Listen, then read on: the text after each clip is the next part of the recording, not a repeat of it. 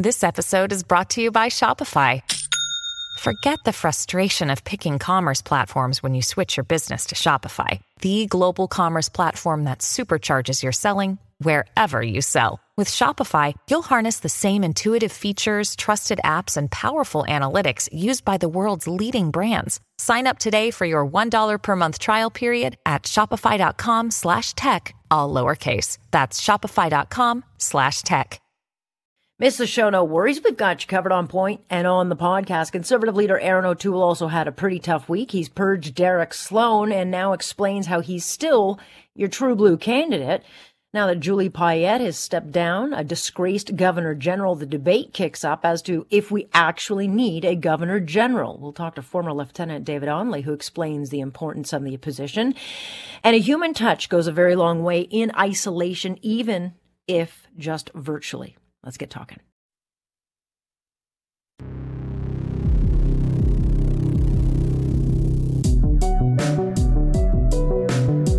What's your point? You just don't ever get the point. Am I getting through to you? That's the point. Do you understand? There is a point. That point where enough is enough. Here's Alex Pearson on Global News Radio. I'm listening.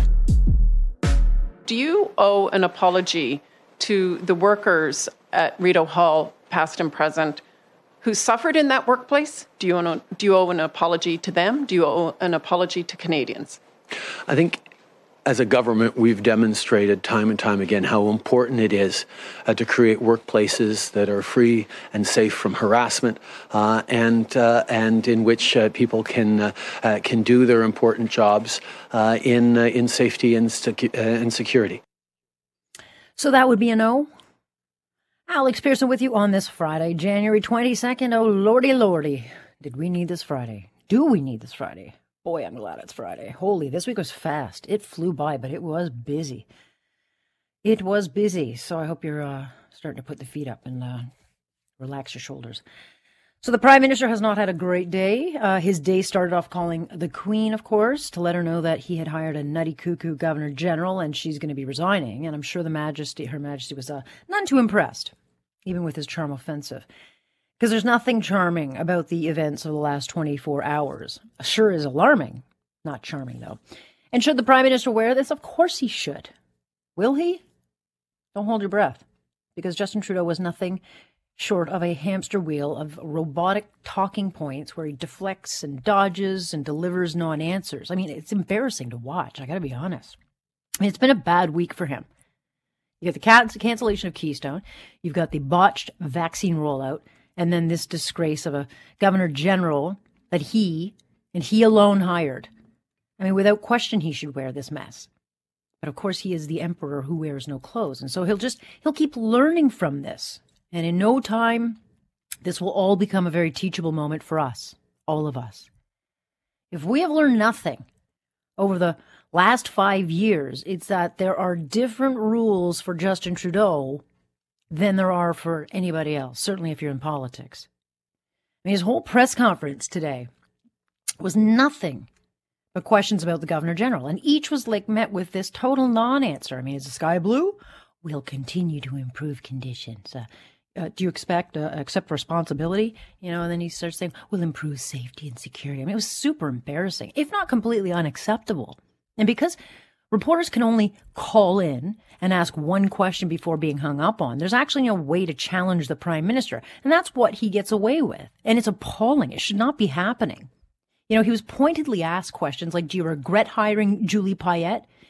And then every other question asked of him, he simply just didn't answer. He should have nothing but regrets in hiring an astronaut for a job she clearly hated and clearly shouldn't have been hired into based on all her past actions. There were so many red flags that were documented, including harassment allegations about Ms. Payette prior to her being named Governor General. So, Prime Minister, where does the buck stop? Where does the responsibility lie for this? Obviously, the vetting process that was in place was followed, but obviously we're going to also look at ways we can strengthen and improve the vetting process for high-level appointments. Really? Really? I mean, I wouldn't even be able to give that answer with a straight face. I don't know what's worse. What's worse, not vetting or if the Prime Minister did vet Payette and then purposely turned a blind eye to the red flags that she came wrapped in. I mean, he said during the press conference, vetting was vigorous. Well, if that is the case, then how could Mr. Trudeau not be troubled by the accusations from the past employees of both the Montreal Science Centre and Canadian Olympic Committee? I mean, these are two crown corporations where Payette was also accused of bullying by dozens of employees and who were, thrilled to see her forced out. There you go. They could have looked at that. I have a hard time imagining that this Sunny Ways Prime Minister, the guy who lectures the rest of us on how to behave, could really be that stupid. Sunny ways, my friends. Sunny ways. I mean, it's hard to think that he would make an appointment knowing the track record of this woman and could be putting government staff at risk. And he could have spared himself this self-inflicted wound because Stephen Harper, as you well know, put this system in place to make appointments like this, like the Governor General. He formed a non-partisan committee that would compile, a list of qualified appointments, vet them, present the choices to the Prime Minister, who would then, of course, make sure to dot the I's and T's. That's how we got David Johnston, who ended up, by the way, being very successful, serving for 7 years. But of course, Trudeau came into power, and because Harper created the system, even if it was a good one, he just scrapped it and did things his way, which clearly backfired. And it will likely be a very costly mistake that we, the taxpayers, are going to pay for, because it takes less than 30 seconds to Google this woman. And it's very clear. Payette never did play well with others. This isn't someone with just one or two cases of bad behavior. There's an actual track record over decades of Payette being really horrid to those who worked for her over the years. And that is on top of assault allegations, including those with her ex-husband and a fatal car crash that Payette was involved in back in 2011. And I'm no employment lawyer, but if the Prime Minister ignored warning signs and allowed for this toxic workplace to fester over a period of years, he and we, the taxpayers, could be looking to have to settle numerous suits brought forward by past employees, because they would be protected by common law and workplace safety laws. And they probably have a great case because Payette's bad behavior was known by the Prime Minister and clearly given a pass for a good long time.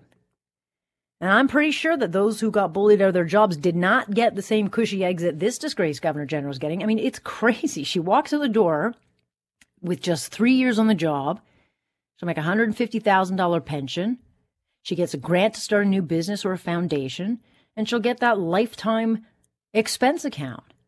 I mean, really? I mean, even a disgraced Governor General gets those perks that we, the taxpayers, have to shovel out? And is the Prime Minister looking to claw it back? Will Madame Payette get a full annuity and expense account despite resigning early? And given Madame Payette's record of questionable expenses, given the questions about her judgment on how she conducts herself, do you believe that she can be trusted to use those expenses responsibly, or will you change the rules to require public disclosure of those?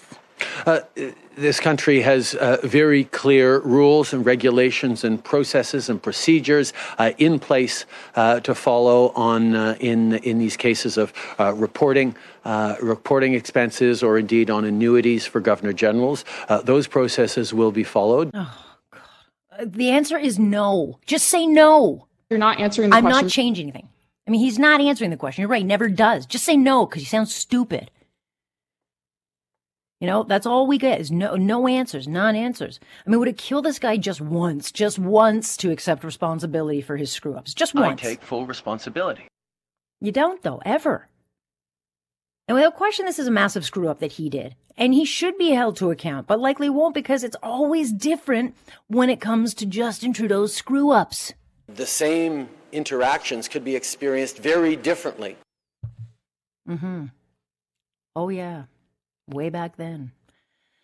Look, I'm sure we'll see in time what's in this scathing report, because if we don't get it in the report, we will see it in court documents once, I'm sure, civil cases come forward. Because the details will come out in a court report. You cannot redact those. But what we will never get is a straight answer. What we will never get is accountability from that guy, because he knows nothing sticks to him, and he knows he can hide in his cottage, and he can control the media from his front door. I mean, it is absolutely BS, and how he gets away with this nonsense is beyond me, because he's embarrassed this country. He's embarrassed the Queen. He's embarrassed himself.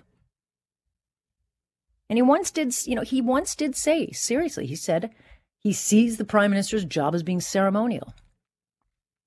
I assure you, being a prime minister is not ceremonial. He sees that, though, as a ceremonial job. I mean, maybe he should just take the governor general job and go cut ribbons. Because he's not a leader. Because if he was, he would have come out today and said, the buck stops with me. That's what leaders do. No question, it's been a very tough week for the Prime Minister. You got the botched vaccines, cancellation of Keystone XL, and now the Governor General resigning in disgrace. And he's going to, or he should have to, answer for all of these self-inflicted wounds. Or maybe he won't, because he seems to get away kind of with everything. It's also been a bit of a tough week for Erin O'Toole, who was forced to take swift action in removing MP Derek Sloan from the party after months of self-inflicted wounds by Sloan himself that really threatened to overshadow a looming election that could come at any time, assuming we do get a new Governor General in. And I've been asking, where is Erin O'Toole? I found him. He joins us now, where he and his party had been plotting, I guess, policy and strategy ahead of next week's resumption of Parliament, because, Mr. O'Toole, you've been at the Conservative Caucus Retreat, and I say thank you for joining us, and a happy birthday to you. Thank you very much, Alex. It was a great couple of days for our Caucus Retreat, and we're ready for Parliament on Monday. Good stuff. Well, yeah, Parliament, whichever way it works. I'm not so happy with the way it's working, because it's not real in the sense that you can actually get anything done, but it does resume next week, and there's a lot to go after right now. Certainly concerns over the vaccine, and now I'll get your thoughts on the Governor General. And did you buy anything of what the Prime Minister said this morning about her being vigorously checked or thoroughly given a background check? Well, frankly, I don't believe the Prime Minister, and the track record of her performance and the news that came out about the easy ability to see that this performance was predictable because it was there in other jobs and other life situations meant that he looked at this decision in a very casual political way. He didn't use the proper way that had been established by the Conservatives, which was to have a committee to look at these appointments. He didn't consult the opposition. And like everything, they have a very flashy announcement on something, and there's zero follow-through, or their performance is terrible. And that's now the case with our head of state, and we're now in this position for the first time in our history to have a scandal related to the Governor General where they resign and we're out a kind of an official representative for the Queen in Canada. You know, the main feedback on the Governor General and this scathing report, which we have not yet seen. I don't know if you have been shown the report. I mean, I'm sure we'll see it at some point. It will be heavily redacted. But most people, you know, the main kind of narrative right now is that the Prime Minister, this is his responsibility because it was he who picked this particular appointment. But what should the penalty be for the Prime Minister on this? Everyone says he should wear it. How does that look? Well, the Prime Minister never accepts responsibility for anything, even his own treatment of his own team. You know, we remember Jody Wilson-Raybould, Jane Philpott, Selina, Siobhan, a whole range of MPs that he just disrespected. They left or were fired. That's his track record. I think here he owes the Canadian public a return to the tried and true process that produced David Johnston, probably, I think, the best Governor General we've had in Canadian history. It should be non-political. There's a minority parliament. He should be consulting the opposition parties so that we get this right. Because quite frankly, I don't trust his judgment on a lot of these things. And if you look at what happened with her, it went on too long as well. So unfortunately, he really botched this appointment. And opposition, and I think this probably came from the Conservatives, but the opposition say that they should have a say in who is chosen. Will that happen? I mean, we're in a minority situation.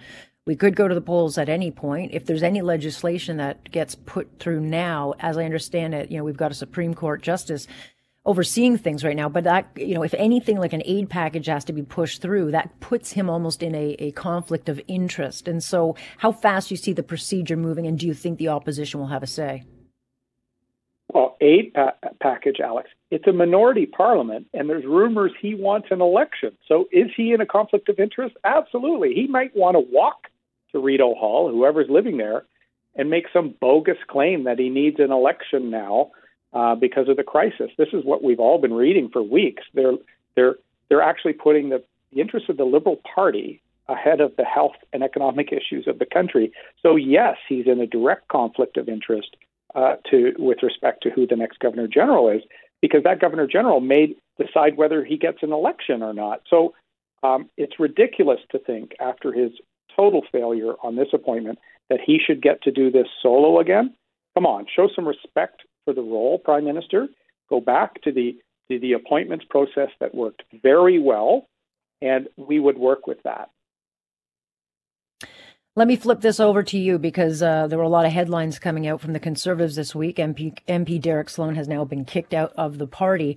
I don't sense that he's going to go off quietly. And I think, there will be others saying, okay, well, who is next? I mean, that there's going to be a lot of mudslinging going on.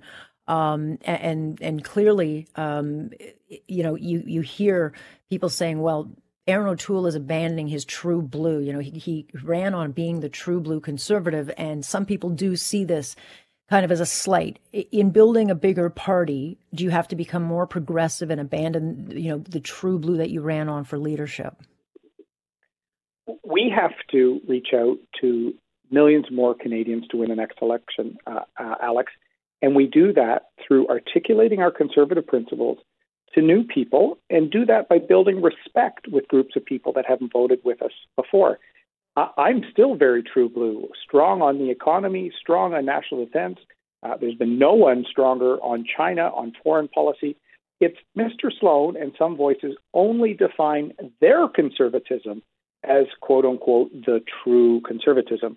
That's actually not reflective of the history of the Conservative Party, going back to Macdonald, where we're always a center-right party that respects a difference of views on social issues and on some other issues, and we're usually rock solid and all aligned on fiscal and foreign policy and public safety issues. And so what a team has to do is respect one another, and that was the problem with Mr. Sloan from the start. We saw Mr. Bernier leave a team with a lot of anger, and he almost won the party leadership. So Mr. Sloan is showing that he only considers his narrow views, whereas we're fighting for all Canadians. And at a time that our country's in debt, unemployment, and national unity crisis, we need a serious and professional Conservative Party, and that's what myself and my entire team is offering. When will we start to see, given that we could go to an election at any time, and you are not a new politician, but there are people who don't know you and wonder, well, who is this Erin guy and what will he run on? When will we start to see some real clarity on what you would bring or offer to Canadians? Well, anybody that follows politics knows what I've been standing up for. People in the energy sector, working Canadians, including auto workers in my own riding, and in Southern Ontario, steel and aluminum. I do a lot of work with veterans, as you know, Alex, as a veteran myself, our military. But we're going to be articulating the vision of our team. That's what the meetings today were for. And sure, I'm not that well known. I wear that as a badge of honor. I'm a dad. I'm a veteran. I worked in the private sector. I've helped military families. I've helped the vulnerable. Not a career politician. And you know what? I haven't dropped files and screwed up in politics. You get a lot of headlines if you make mistakes. I try and build winning teams, focus on the needs of our country, and get things done. That's what we need post-COVID. This is about who can secure our economic future, get people working again, get the public finances in order, make Canada respected by our allies again. I can do that. And the more people see that I've got the experience and that the Conservative team is ready to govern, I think we'll win the next election. I think it should come after the health crisis that we're in. but we'll be ready whenever that comes. What would be something that you would offer that people might be surprised about? Because generally speaking, people assume that a Conservative running is only going to worry about economic issues or one or two ballot issues. But what on offer would you put in to maybe sway some of the people in the areas that are toughest to get a Conservative support, like in the bigger downtown rural or urban centers? Well, a couple of things I've been talking a lot about, and you probably know this, Alex, is I'm trying to repair our relationship with private sector unions. I think working Canadians, whether it's in Hamilton, so the GTHA, they've been let down constantly by the Trudeau government on trade, on tariffs. Let's repair those relationships, because I want the same goals as their union leaders, which is work, progress. I want projects built in Canada. We need the economy firing again. The other thing I think people would know that since I left the military, I've worked on mental health as an issue, both for first responders and for people in my own community. I think mental health is in focus for a lot of Canadians because of the isolation and challenges in COVID. Very proud one of our MPs, Todd Doherty, passed a unanimous motion at the end of last session to create a 988 National Suicide Prevention Hotline. I think we're a compassionate party. We want families to be strong so that communities are strong and our country is strong. And whether it's mental health, whether it's a job, whether it's standing up for better trade deals and other things, that's what they're going to see from the Conservatives. And would you ever, given what we've been through in the last 11 months or eternity, whichever it feels to you, but, would you ever think of something like a basic income, a guaranteed basic income, which has become a really big talking point? Well, I think, no, we've seen the problems with the CERB, Alex, and I'm sure you've talked to small businesses, restaurant owners, and others. They had difficulty hiring people because of the impact of basically a guaranteed income, the CERB. It changed the labor market. What we have to do is help people that are dispossessed out of jobs or have an injury or something like that. We have to improve our EI system, provide more access, including to self-employed people.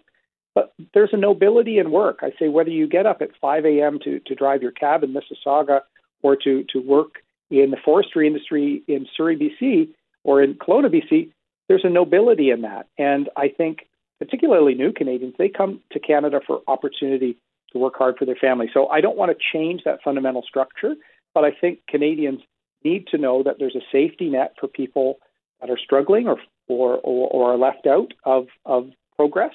But we need to focus on working. We can't have the quality of life we enjoy if people aren't being productive in the economy, paying taxes, moving the country forward. The Liberals are already showing there's a lot of risk with the debt we have now. So we need jobs. We need to secure our economic future in the next election. It's going to be a very big hill to climb, regardless of who wins the next election. But, of course, we'll talk before then. Mr. O'Toole, happy birthday to you. Enjoy it inside your house, and we appreciate you joining us. Thanks, Alex. Look forward to speaking again. All right, great to have you here on this Friday. The question is, do we actually even need a Governor General? This is not a new debate, certainly, but the sudden resignation of Governor General Payette will, of course, renew the question of whether or not we even need an appointment like this. Certainly, a lot of younger Canadians will say it's nothing more than symbolic.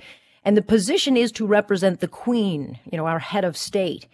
And while ribbon cuttings and things like attending ceremonies is a big part of the job, there are actually some serious and consequential issues where the GG plays a vital role. I'd give you the example of when the opposition, including the Bloc, the Liberals, and NDP, tried to form a coalition and essentially mount a coup against Stephen Harper. Well, Harper went to the Governor General, who then was Michaëlle Jean, I'm pretty sure, and she ultimately made the decision to allow him to prorogue government and stop the opposition from taking over. And so, the role of this Governor General is to keep a continuous and stable government and safeguard against abuses of power. David Onley is former Lieutenant Governor of Ontario and joins me now. Good to have you, David. Great to be with you. Yeah, a former colleague of City TV, where we would run around reporting. But where are you on this? I mean, I suggest we keep the position of Governor General. Mm-hmm. But what is the importance? Why would we keep one in 2021? A great question, and it's one that I pose as the fundamental and basic question in my course at the U of T Scarborough that I'm right at the present time teaching, and it's called The Crown, Parliament, and the People. And it's titled that because our system stands in contradistinction to the United States, whose republic begins with the words, we the people. They start with we the people, and have so far had a revolution, a war with Canada, a civil war in the 1860s, and for all intents and purposes have been involved and now are involved in a cultural civil war that's been going on for quite a while, to the extent that President Biden in one of his earliest comments said that we need to end this uncivil war. So our system stands in a complete contradistinction between the two. We begin with the Crown and then work authority through Parliament, and then finally to we the people, if you will. So it's a system that began in 1791. That was with the passing of the Constitutional Act. And the significance of that act, more than anything else, was the creation of the office of Governor General, and in the provinces, the office of Lieutenant Governors. And, at that time, 1791, those two positions preceded Parliament, as we know it, preceded the Parliament buildings, certainly, preceded Confederation, preceded the right to vote as we know it today, and certainly preceded the right for women to vote. And it harkened back to a time in 1791 where it was created because of the concerns about the American system and what the Americans might do in terms of marching north, which, of course, eventually they did in 1812. So it's not a system and a position, the viceregal position, that was just, let's poof out of thin air, create a position that is ceremonial and subservient to, the great white mother across the sea, to use a cliche. Not that at all. It was in contradistinction to the American system. But significantly more than that, it set in motion a series of events, or allowed for the growth of a series of events, which eventually led to Confederation, which eventually led to voting rights as we know it today, and has been, over time, a position that has morphed and evolved considerably. Now, I'll give you the extent of it. You talked in the introduction about the ceremonial role, and that's very, very true, both for the Governor General and the Lieutenant Governor, along with the constitutional role. Well, the first Lieutenant Governor of the province of Ontario, John Graves Simcoe, upon arrival in Upper Canada in 1792, in his first communication back to the Crown, outlined his invasion plans of the United States with the intent of putting a document on the desk of the President of the United States to say, you lose, we are taking over again, because he had the authority to do so. Mm-hmm. That was 1792. It never happened for a variety of reasons, obviously, but he had that kind of power. And through the decades and then the centuries, that power morphed and changed, and it dwindled, and it became more, and a good thing that it did, because along with it came the rise of democracy as we know it, and the right to vote, and the whole concept of citizen rights, and leading to, especially in the province of Ontario, should have great pride in this, the actual first legislation in the British Empire to first limit and then abolish slavery, because in the early 1790s there were slaves here in Ontario, and many of them were owned by the original elected representatives of the Assembly in the province of Ontario. And it was John Graves Simcoe who did away with it. So he started the process of doing away with it. So symbolically, over time, the position has changed, and changed dramatically. But ultimately, the fundamental responsibility and importance of the position is that constitutional safeguard.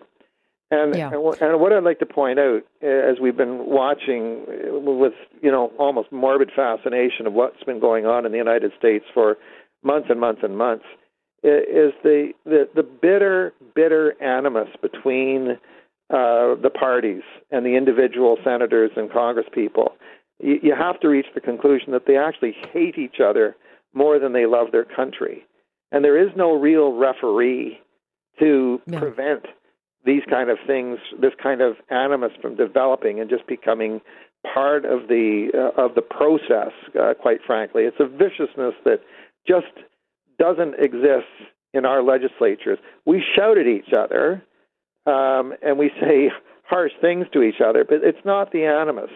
And one of the reasons, not the only reason, but one of the reasons is that the vice-regal official, whether it's the Governor General or the Lieutenant Governors, representing the Queen, and at some point in the near future, we would presume, or the distant future, who knows exactly, representing the King, represent a system that our elected officials have bought into. So during my time of office, whether it was Dalton McGuinty and John Tory, or Dalton McGuinty and whoever else, and Kathleen Wynne, they all agreed, just structurally agreed, that the vice-regal representative was the ultimate referee. So there's no question in my mind that Dalton McGuinty, during my term, and Kathleen Wynne, they were premiers. There's no question about that. Yeah. But they had to come to me, had to come to the Lieutenant Governor and ask permission to do certain things. And I had the authority, as does the Governor General, to say yay or nay, as you alluded to moments ago in terms of Mikhail Jean and prorogation. So which actually makes it quite terrifying, because, do we really want Julie Payette actually to making those decisions, given her what seems to be a lack of judgment? I mean, you raised a really, really excellent question, because I'm in fact, my class on Monday is being changed dramatically to handle this one topic alone. Because, I had the great privilege, because I found the whole experience yesterday very sad, very, very disappointing. It's just too bad it has unfolded. But I had the pleasure of meeting her both in her professional or amateur capacity as a musician, as a pianist years ago, as well as meeting her at the final space shuttle launch down at Cape Kennedy, along with the other Canadian astronauts as part of a Canadian delegation and reception. And she's a charming person, engaging person. And when she was appointed, I'm just going, wow, this is really quite amazing. But, in retrospect, and maybe not even in retrospect, had a different selection process had been used, we don't need the mindset and the personality of the hotshot, and I say it respectfully, test pilot and the, right stuff astronaut. That's not the temperament or the personality that's required. You need something very much closer to diplomacy and a judicial capacity. And, I think that is what we have seen out of previous governors general, is that kind of judicious nature and that capacity to have diplomacy just as part of your process, as opposed to the split-second decision-making process required of astronauts of, I'm doing this right now. Don't tell me what to do. I'm doing it. The two just don't mix. They just don't.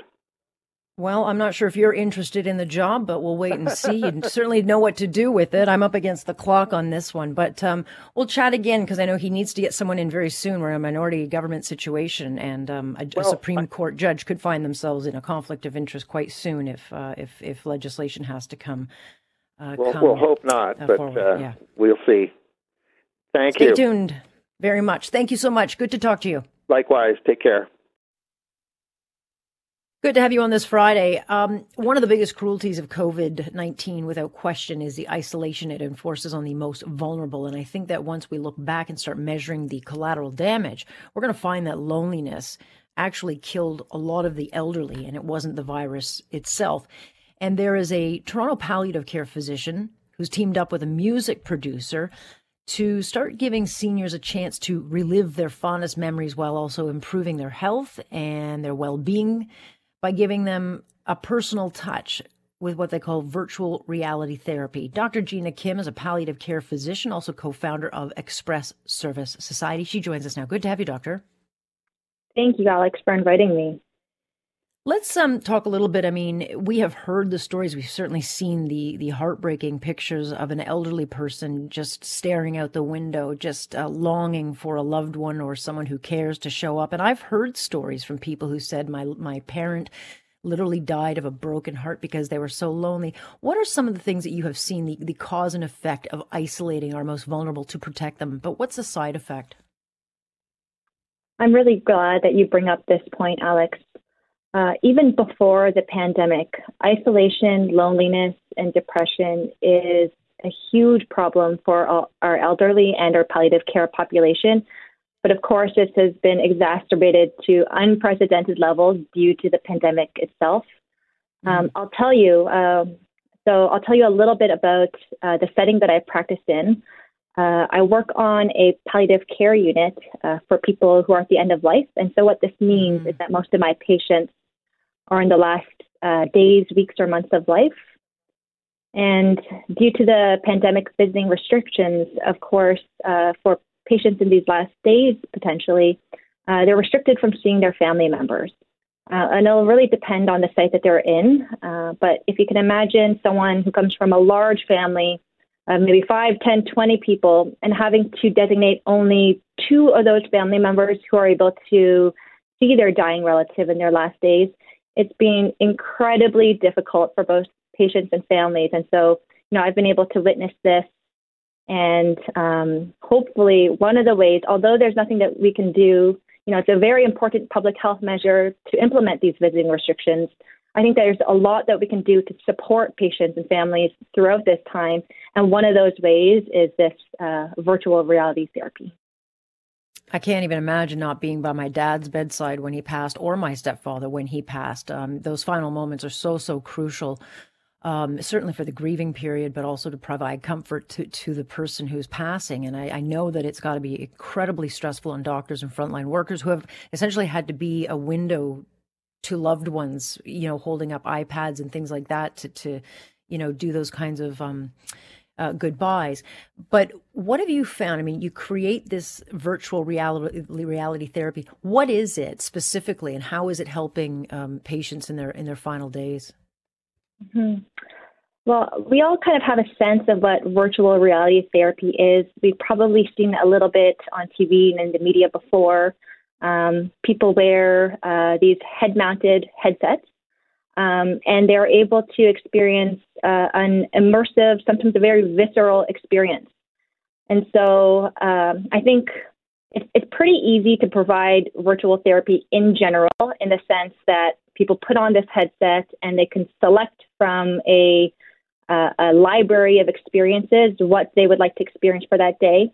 What we're talking about here is more personalized VR therapy, meaning something that is special to the individual. This might be helping them relive a fond memory that they have, helping to let them remain connected with their loved ones, or reminding them of the identity that they've likely lost related to just the aging and the illness experience.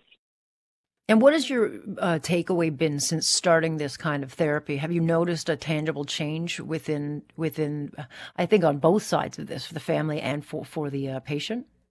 Mm-hmm. So, I'll tell you that these personalized VR programs can be very expensive. The site or the hospital that I work at, we're fortunate in that we just received a little bit of funding to pay for a little bit of this. And so we haven't even scratched the surface of the impact that we can have on people using this VR therapy, hence the reason for starting Express Service Society. And so, yep. I was just going to say, and so do you work with a musician and a producer? Like, do you give almost, do you almost cater the program to what the individual would want to see, whether it's certain musics that they enjoy or certain pictures or visuals? How does it work in that way? That's exactly it. So we know that memories can be triggered not just by visuals, but by music and by sense as well. The problem is that this level of personalization is not easy. First, the efficiency and the cost is not there. The reason to partner up with Didier Tovel, as you said, he's a music producer and a creative director. He's really been the creative brains behind the initiative and the clothing line. And he's really just been an incredible person in donating a lot of his time, his resources, his funds in order to start this initiative. So it's a bit of using people from the creative field and both the medical and research field to create this really neat experience where people can now use the money that they would normally spend on fun clothing and put that money towards a social cause. And ultimately, what is the goal with this? So our goal is to raise $100,000, and this is really just mission one of Express Service Society. Each new ESS drop, we'll say, will benefit a different cause. So our first cause is, again, providing VR programs to the elderly and palliative care population. So not only funding or helping to fund these programs, but also finding creative solutions to make personalized therapy more efficient and more cost effective for hospitals and institutionalized settings to afford. And if you can, just characterize some of your findings when you see the reaction to someone watching and getting this kind of therapy. What's your takeaway of what they've experienced or gotten from it? Mm-hmm. Well, I don't think I can comment on specific details just for the sake of patient privacy, but I'll tell you, when you see someone experiencing something where you've triggered a special memory of them or something that is special to who they are, you see it in their reaction. It's a very visceral reaction, and it's truly a beautiful thing. These are the type of experiences where, you know, in the medical field, in the palliative care field, there's so much in terms of pharmacological strategies that we can do to help manage people's physical and psychological symptoms. But I think experiences or therapies just like this, the VR therapy, is one way that we can really improve the aging experience and the dying experience of these individuals. Yeah, it's a bit of compassion, which goes so far. It is called Express Service Society, if you're interested in learning more. And Dr. Kim, I appreciate your time on this. Thank you so much. Thank you so much, Alex. We'll see where that takes you. There you go. Look, small things. Obviously, this pandemic is going to, I think, enforce a lot of much needed change that's been needed for a very long time. But boy, if you can just, in those final moments, certainly at a time like this, offer someone a simple little bit of compassion as well as, hope and maybe a good memory or two, that's not a bad thing. You can join us, of course, Monday through Friday, 6:30 sharp. I'm Alex Pearson on Point, and this is Global News Radio.